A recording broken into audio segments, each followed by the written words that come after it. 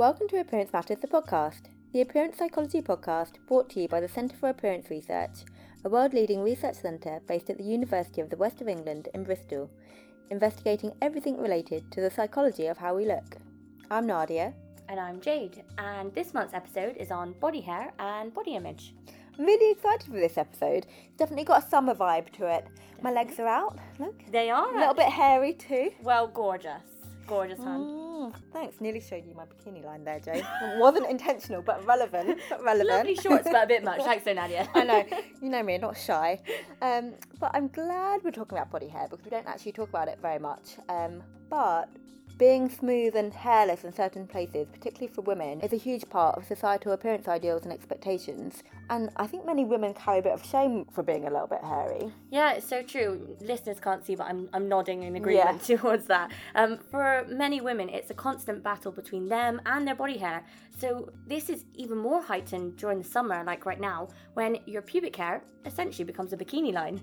Right, and I know loads of people who won't go swimming, or women in particular who won't go swimming or wear bikini on the beach if they haven't attended to their bikini line, which is an example of how we're conditioned to think about body hair affecting our simple fun life activities. Things we enjoy, yeah. So given the disproportionate burden on women when it comes to body hair, we will be focusing most of this episode on those of us who are female presenting. Yeah. Makes sense? So, as neither of us are experts in this area, we are going to be joined by Dr. Victoria Clark, Associate Professor here at the University of the West of England, who is an expert in body hair. She is indeed. And it is a jam-packed episode, so let's hope that it's not too long and we have to shave it down. That was one of your specials, Jade, wasn't it? That was definitely, it was plugged. I put it in there on purpose. Okay, great. Let's get started with the episode. On that note. Yep. So I'm not going to get into the anatomy of body hair because basically it's not helpful here. But it goes without saying, our bodies develop hair naturally all over. That's the legs, arms, head, genitals. Like I said, basically everywhere. And this is natural. If this wasn't a natural thing for our bodies to do, then it just wouldn't happen. That's simple. Right, and thanks to capitalism and the patriarchy and general oppressive societal beauty standards. Nicely put. I know, right? It's like an expectation now that women have remove their body hair in certain places, so like under their arms, on their legs, between their legs, on their face. Hair removal is so intrinsically tied to femininity. Side note, and you'd like this one, Jade, because I was listening to a really interesting discussion on Call Your Girlfriend, you know, my all-time fave pod, between Amina Arto and guest Mona Chalabi, who's a data journalist and does loads of incredible things. Well, she does these really incredible illustrations to help visualize data, like they're really like cartoons type thing. That sounds pretty awesome. She's got a great Instagram. I'll link to it. Shout out. Fan over here. But anyway, they had this really in-depth conversation about facial hair, and Mona describes it as the last frontier for women, which I can totally relate to. Like in some circles, it's kind of become cool. Like some women are like growing out their like armpit hair or their leg hair, but like, is it okay to have like chin hair and a moustache for a woman? Like that is like, it feels too much. It's like totally different realm. But it's like, it's a really interesting discussion. I'll link to the whole episode in the show notes, because she was also saying something about like cisgender privilege and the fact like part of the hair removal process is kind of about presenting as being a woman and like maintaining that. Because I think if a cisgender woman like did have like a lot of facial hair, she said something about like getting that double take, and she's like, I don't want that double take, and I was like, oh, this is like hard. Like this is full on. Yeah. Well, actually, a little bit of a spoiler here, but on the note of the dyeing of underarm hair, that's something that Victoria mentions in her interview. So just a little spoiler for the listeners there, that she does actually speak about that. So that's really interesting. You link to that. And I'll definitely check that out. It's kind of wild to think about the lengths that we actually go to remove our body hair, even though it's, like I said, completely opposite to what our bodies actually naturally do. I know, and it can be painful, right? Do you ever wax? Like, ouch. Little point here. I have never waxed. Oh, have you not? Ever. I'm a shaver. But I definitely, that sounds painful. I've got a very low pain threshold also, so like all of that. And, getting like threading done also. I have had that. Excruciating. Ouch. Yeah. But also, so you've got the pain factor, and also money, time, effort. Yeah.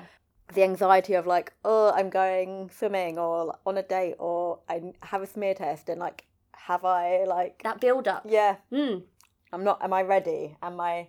And prepared. Yeah. Yeah. The preparation. Yeah. I know. Right. I know. And the anxiety, the build up to it all. But anyway, Jade, I know you've been looking at a couple of studies in prep for this. So what does the research say in terms of why women remove their body hair? Yeah, aside from some of the great things we mentioned, I found a study conducted by Marika Tigman and Susanna Hodgson in 2008, and they found that Australian women removed their leg and underarm hair mostly to look more feminine and attractive. And also, just under 50% of women that they asked removed all of their pubic hair, and found that they did this for sexual attractiveness and for self-enhancement. So this was things like feeling better and more in control of your body.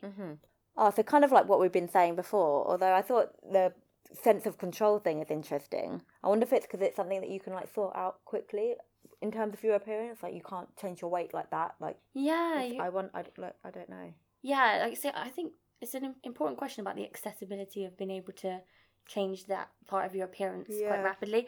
And I think as well, it's a strange juxtaposition where especially women feel like they're making this active choice, this decision to remove their body hair. However, it really couldn't be farther from a choice.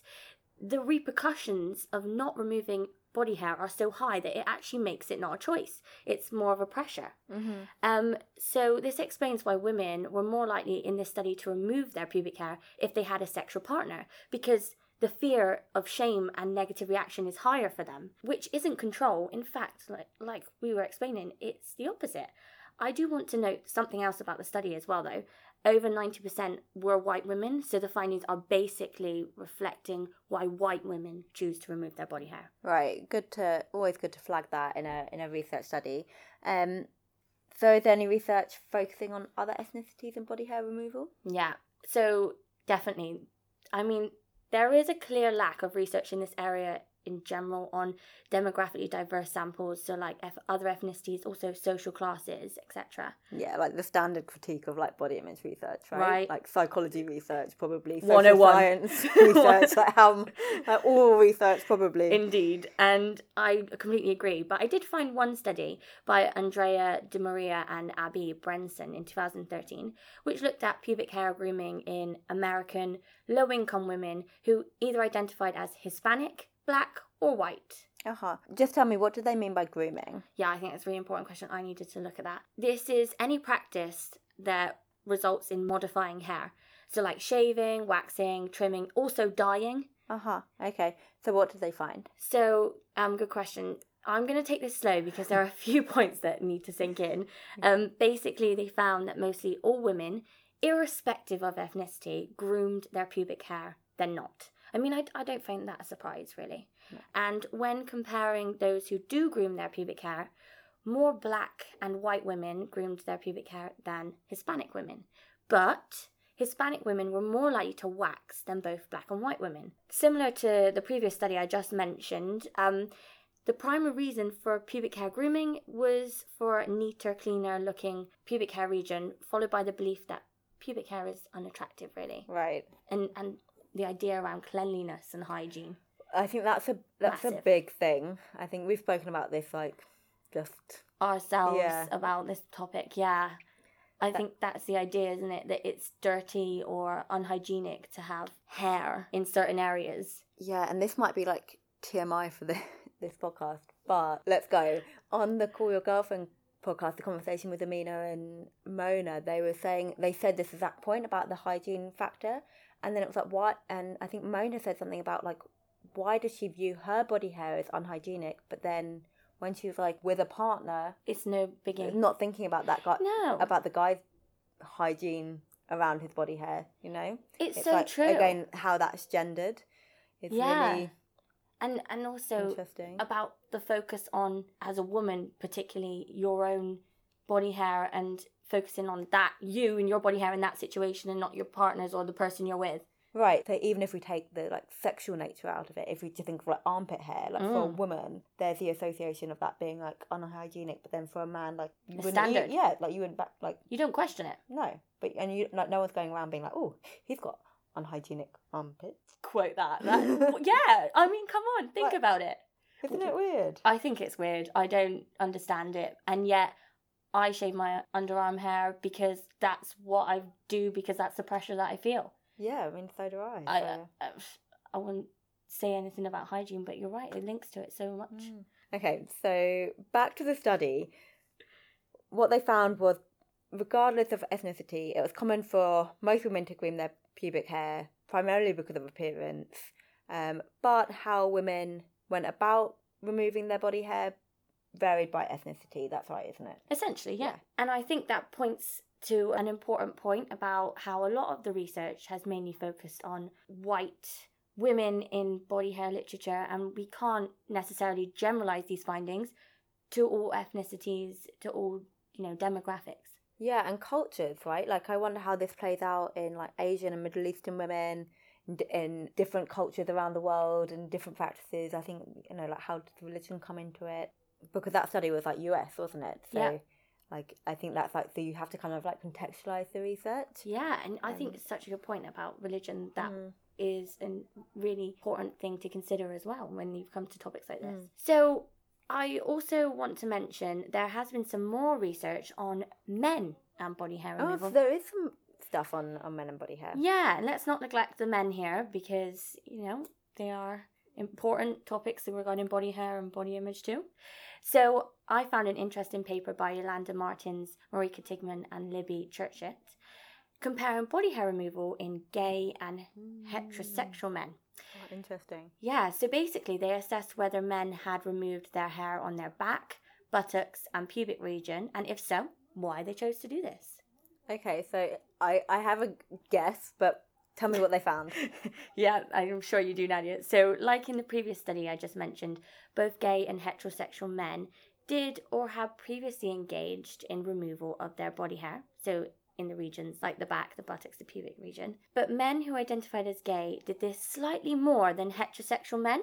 That's what you thought? You're nodding in agreement. Yeah. The main reason for both gay and heterosexual men to remove their body hair was for improving their appearance, which matches, again, the earlier study about the reasons why the women chose to shave their underarm and leg hair for appearance-based reasons. Right. So it's like, yeah, similar reasons. I just wonder how the difference is by like prevalence, right? Like how many men are grooming and engaging in like body hair practices versus women. I mean, it's nothing I found necessarily research. Not saying there's not research on it, but I think by far women in society have a lot more pressures and repercussions than men for not removing body hair. And in all, it's just a really complex picture because research can often miss the personal experiences. Like one person might be a lot hairier than others, might have different hair colour.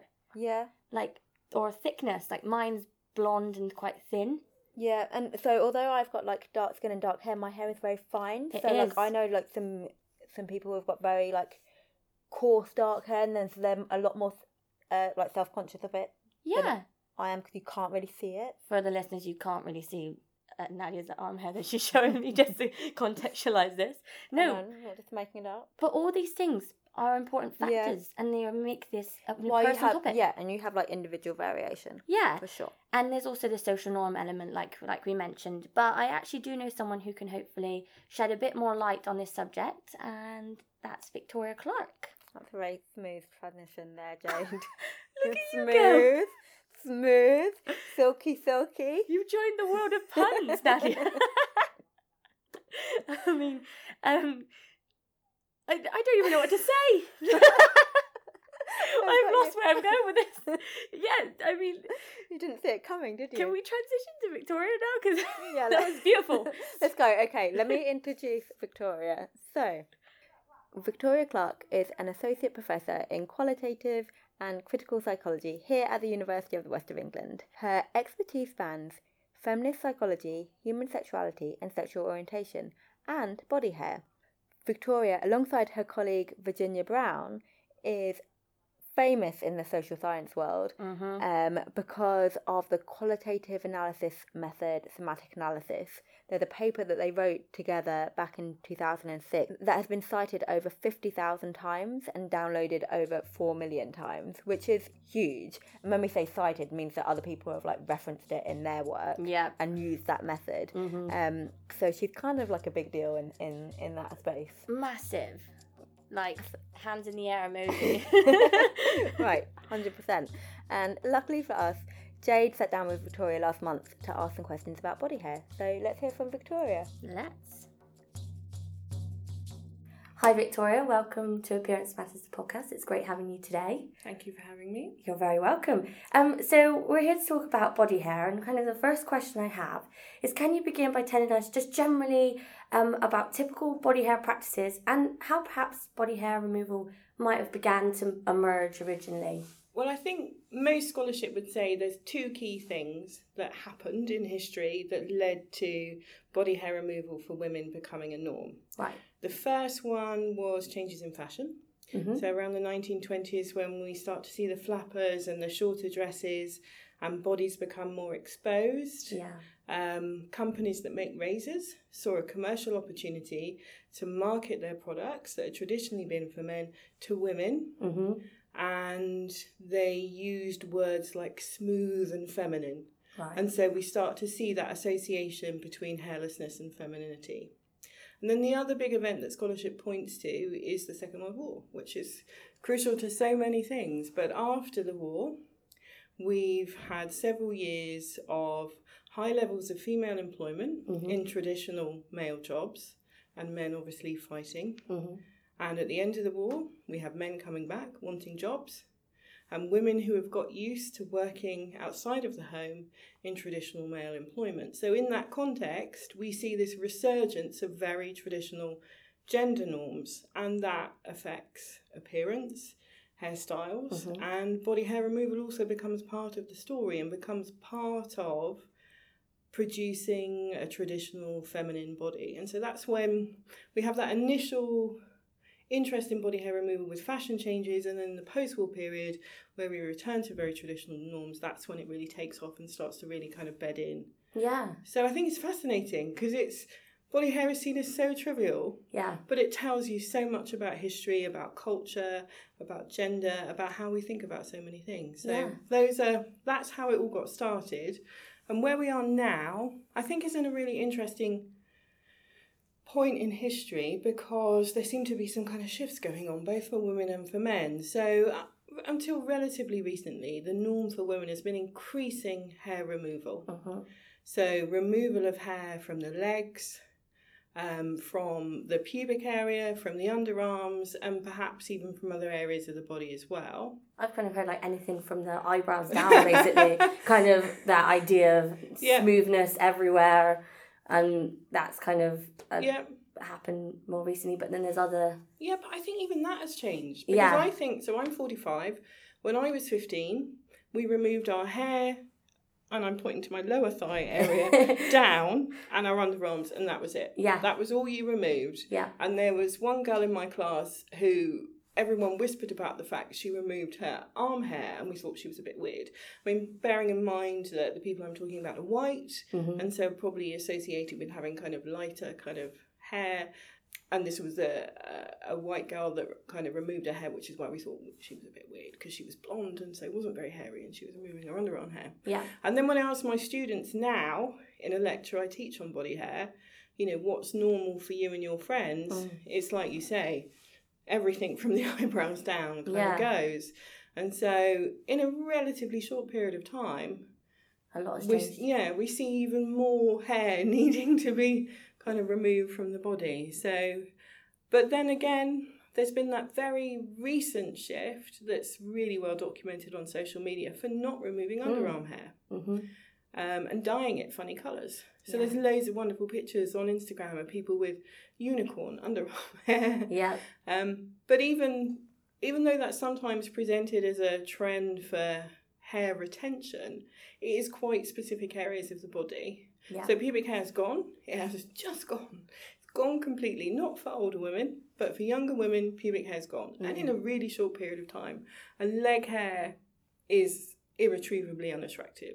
But body hair, underarm hair, has made this kind of comeback as something that can be retained, that can be sexy, that can do identity work, that's great for Instagram if you dye it all different kinds of colours. So there's this kind of shift going on.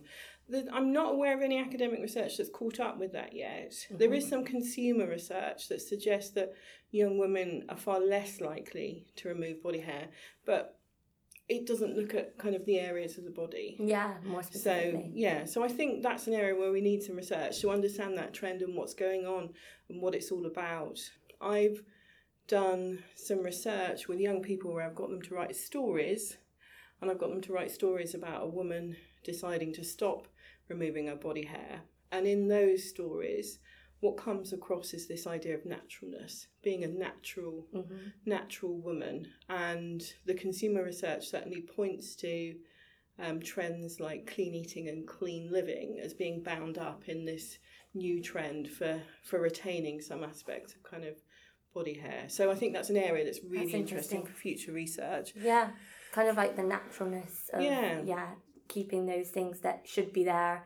Also, with regards to your research as well, Victoria, and why women and then increasingly men engage in body hair removal, is there any things that have come out in previous research as to regards of why they have previously removed their body hair? I think, for me, there's the things participants are willing to tell us, and then there's what I get from looking at the data. So I think what people are willing to tell us, particularly for women, where there's far more research, is that it's about being feminine in an acceptable way. That I think is probably the strongest theme in women's responses. And that's something, as a body hair researcher, I think does reflect kind of the broader context. What people aren't willing to say is that they're conforming to social norms. They're happy to say that other women are doing that, but they're not happy to say that they're doing that. But obviously, from my perspective, there's huge pressure on women to remove their body hair, although there's some shifts around that. And so conformity is the easier choice. It's really hard to do things that aren't normative. Yeah. It's a really hard choice to make. I think when I teach undergrads about body hair, they will often tell me, well, it's just a personal choice. And I try to get them to think about the fact that if you choose to remove your hair, that's a fairly easy choice to make. Okay, you've got to buy razors or go to a salon and get waxed or whatever. But there are no social penalties for that. Whereas if you retain your hair, you're going to feel incredibly self-conscious. People are going to stare. They will comment on it. And so that becomes a much harder choice to make. So the idea that it's just a personal choice, although that's often what participants will say in hair removal research, that it's just a choice, I think it is more complicated. And then it's about social norms, it's about femininity. Ideas of cleanliness often come up a lot, that it's cleaner. Right. And so sometimes body hair is associated with kind of dirtiness, whereas scientists will tell us hair serves a purpose. Pubic hair particularly serves a purpose. And so it's technically your body's cleaner if it's hairy. It might be a bit sweatier or stinkier. I don't know what the research says about that, but it will technically be cleaner. Yeah. But it's a felt cleanliness. So there's something socially dirty about body hair, if that makes sense. Yeah, I think that's something that often people would mention and say, oh, it's cleaner to not have body hair. But if you think about your eyebrows and eyelashes, they're there to stop dust and dirt getting into your eyeballs, which is going to impact your health. Yeah. So it makes complete sense that body hair is a way to protect parts of the body from like dust and germs and all those things. So as a psychologist, I'm fascinated with that felt sense of dirtiness and why body hair has become associated with dirtiness. And there is some indications in research that it's often a kind of racialized association as well. Right. So US psychologist Brianne Farrs has done some brilliant work on body hair. And she's looked at the experiences of students of colour, and she talks about the fact that for some Latina students, there's a stereotype of, for example, a dirty Mexican. Right. And so young women who've decided to retain their body hair are told by their mothers that you know, people will look at you and they will see a dirty Mexican. So there is some kind of racialization going on around there with that kind of dirtiness as well. But it's fascinating that it's a psychological dirtiness rather than an actual, literal, physical, biological kind of dirtiness. And I think in terms of as well pubic hair, you can't avoid the fact that things like media and pornography and all other aspects like that have played a massive impact in that shift. Yeah. And that kind of effect that it's had is definitely, it's got links there, hasn't it, for sure? Absolutely. I mean, I think for me, that's probably the number one influence on pubic hair removal is seeing the kind of hairless pubic region and that being seen as kind of desirable, which has triggered all kinds of new pressures and expectations for women, not only about removing body hair, but having labia that look symmetrical and neat and tidy. And so that plays a hand in the rise in requests for designer vagina, as it's called, cosmetic surgery and labiaplasty and stuff like that. So there's all kinds of impacts coming from the removal of pubic hair. It's not that sort of is the end of the story, that it triggers these other kind of appearance concerns as well. For sure, I think it's a very valid comment. And I mean, we've mentioned as well, Victoria, you've mentioned previously about kind of some of the consequences, the cons being a lot more when you retain body hair versus if you decide to remove it. So I just want to kind of talk a bit more about some of the consequences of what might happen if body hair practices are not followed for kind of men or women. I mean, I'm going to talk about my own experience because I stopped removing my body hair when I was 21. Right. I stopped wearing makeup and I stopped removing my body hair, and I thought, I don't want to spend time doing this. Yeah. I'm not interested in being the kind of woman that wears makeup, and and it was just a very pragmatic choice. I don't want to spend time doing that.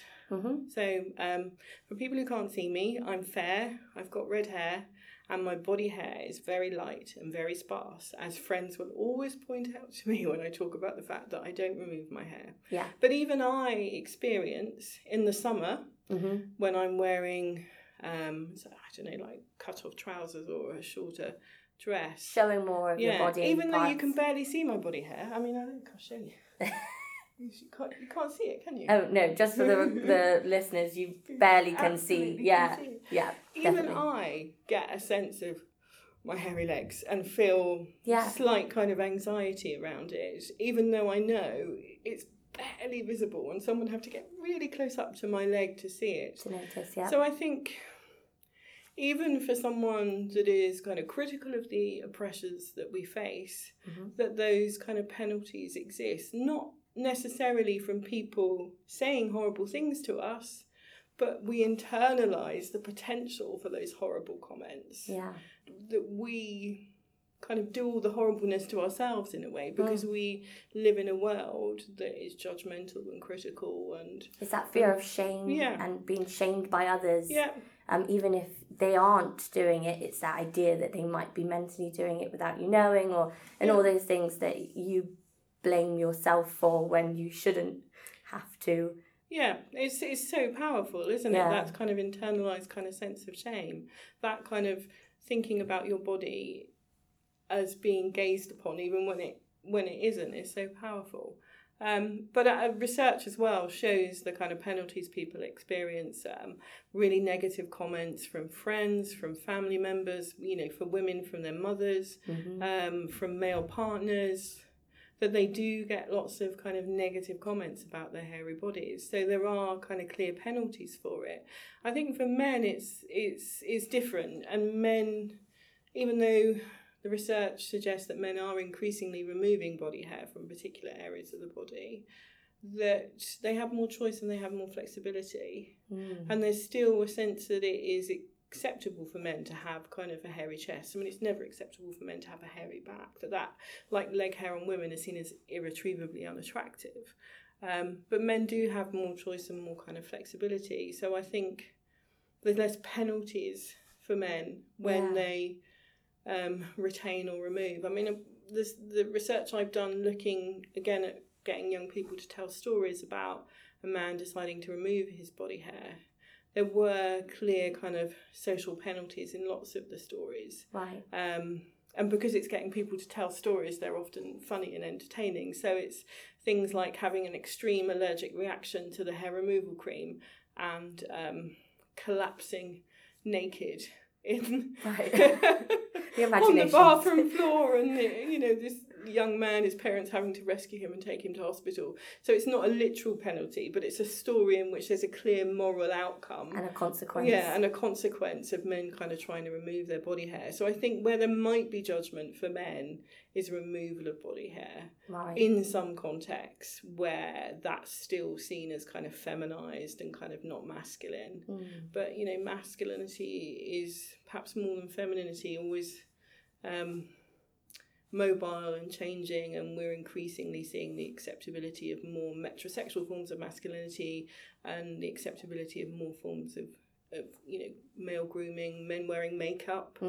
The way that's kind of talked about and understood is very similar to kind of men removing their body hair. So I think that will continue to shift and evolve for men, but I suspect that men will always have the choice to remove or to retain with far less penalties than women have. Yeah, the picture for male body hair practices in general seems to be a lot more complex, but a lot more free-flowing in terms of lack of consequences for them, like you're saying. Whereas women, we have a lot more rules, in some say, and a lot more consequences for not removing body hair, but with that possibly shifting, which is an interesting one, because for the question I have about what you think, Victoria, the future looks like in terms of body hair practices for both men and women. I try to imagine, because as a critical feminist appearance researcher, you're spending a lot of time criticising social norms and criticising the restrictions they impose on people. And you spend far less time imagining what the world would look like without these social norms and expectations, and what am I aiming for? I think that's a much, much harder question to kind of articulate. But I would hope, and certainly what I want to try to achieve in a really tiny way in my research, is to kind of open up the conversation and create a context in which there are no penalties for producing your body in particular ways, for retaining body hair, and hopefully that the kind of freedom and flexibility that men have, women could have that kind of freedom and flexibility as well. I can't imagine in my lifetime that we will ever get there, but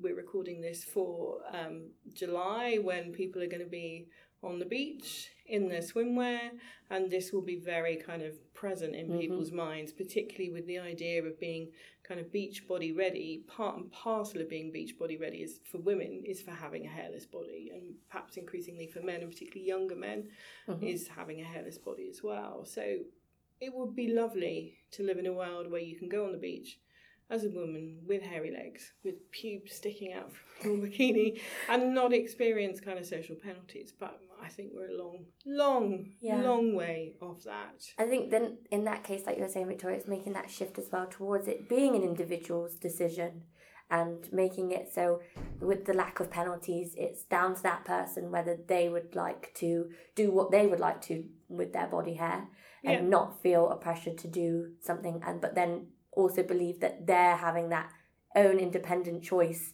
but they haven't.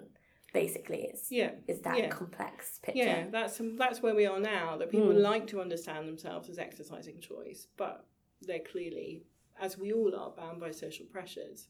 But if I think about appearance, because the other thing I research as well as dress is, my ideal would be where dress and appearance just become a terrain for kind of identity expression and play, without kind of social penalties, and free of considerations relating to, money and class and race and all the rest of it. I don't know if that will ever happen, but then, people can do what they want with their body hair. They can dye it pink as a way of, expressing themselves, and that would be great. Yeah. I think that's a great way to kind of end this. And thank you so much, Victoria, for joining us. Such an interesting conversation. Thank you very much. Cheers.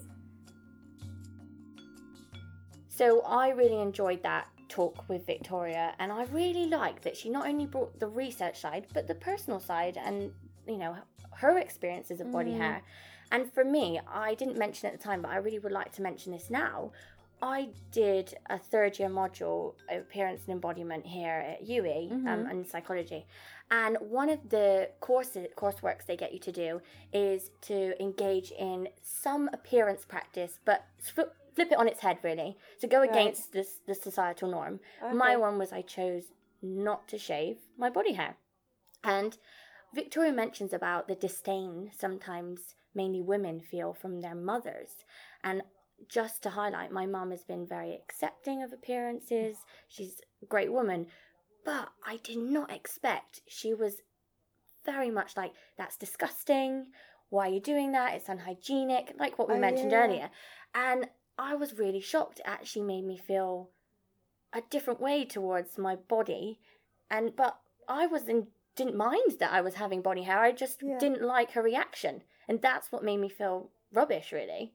And so I wanted to share that because I think it highlights more that as much as it's deemed a choice and sold as a choice to us, actually it's the reactions of others that can have a big impact on the way that we feel about us and our relationship with our body hair. Yeah, completely. And I think that transcends with all different types of like appearance standards, right? So Indeed. Whether that's like about your weight, about like how you present with like makeup, what clothes you wear, multiple levels, lots of different appearance. That was in winter as well. So summer, obviously, it's slightly more revealing clothes. You'd feel maybe you'd have a different experience. Well, yeah, like if you're wearing tights all the time, like, and you're not shaving your legs, who knows? There you go.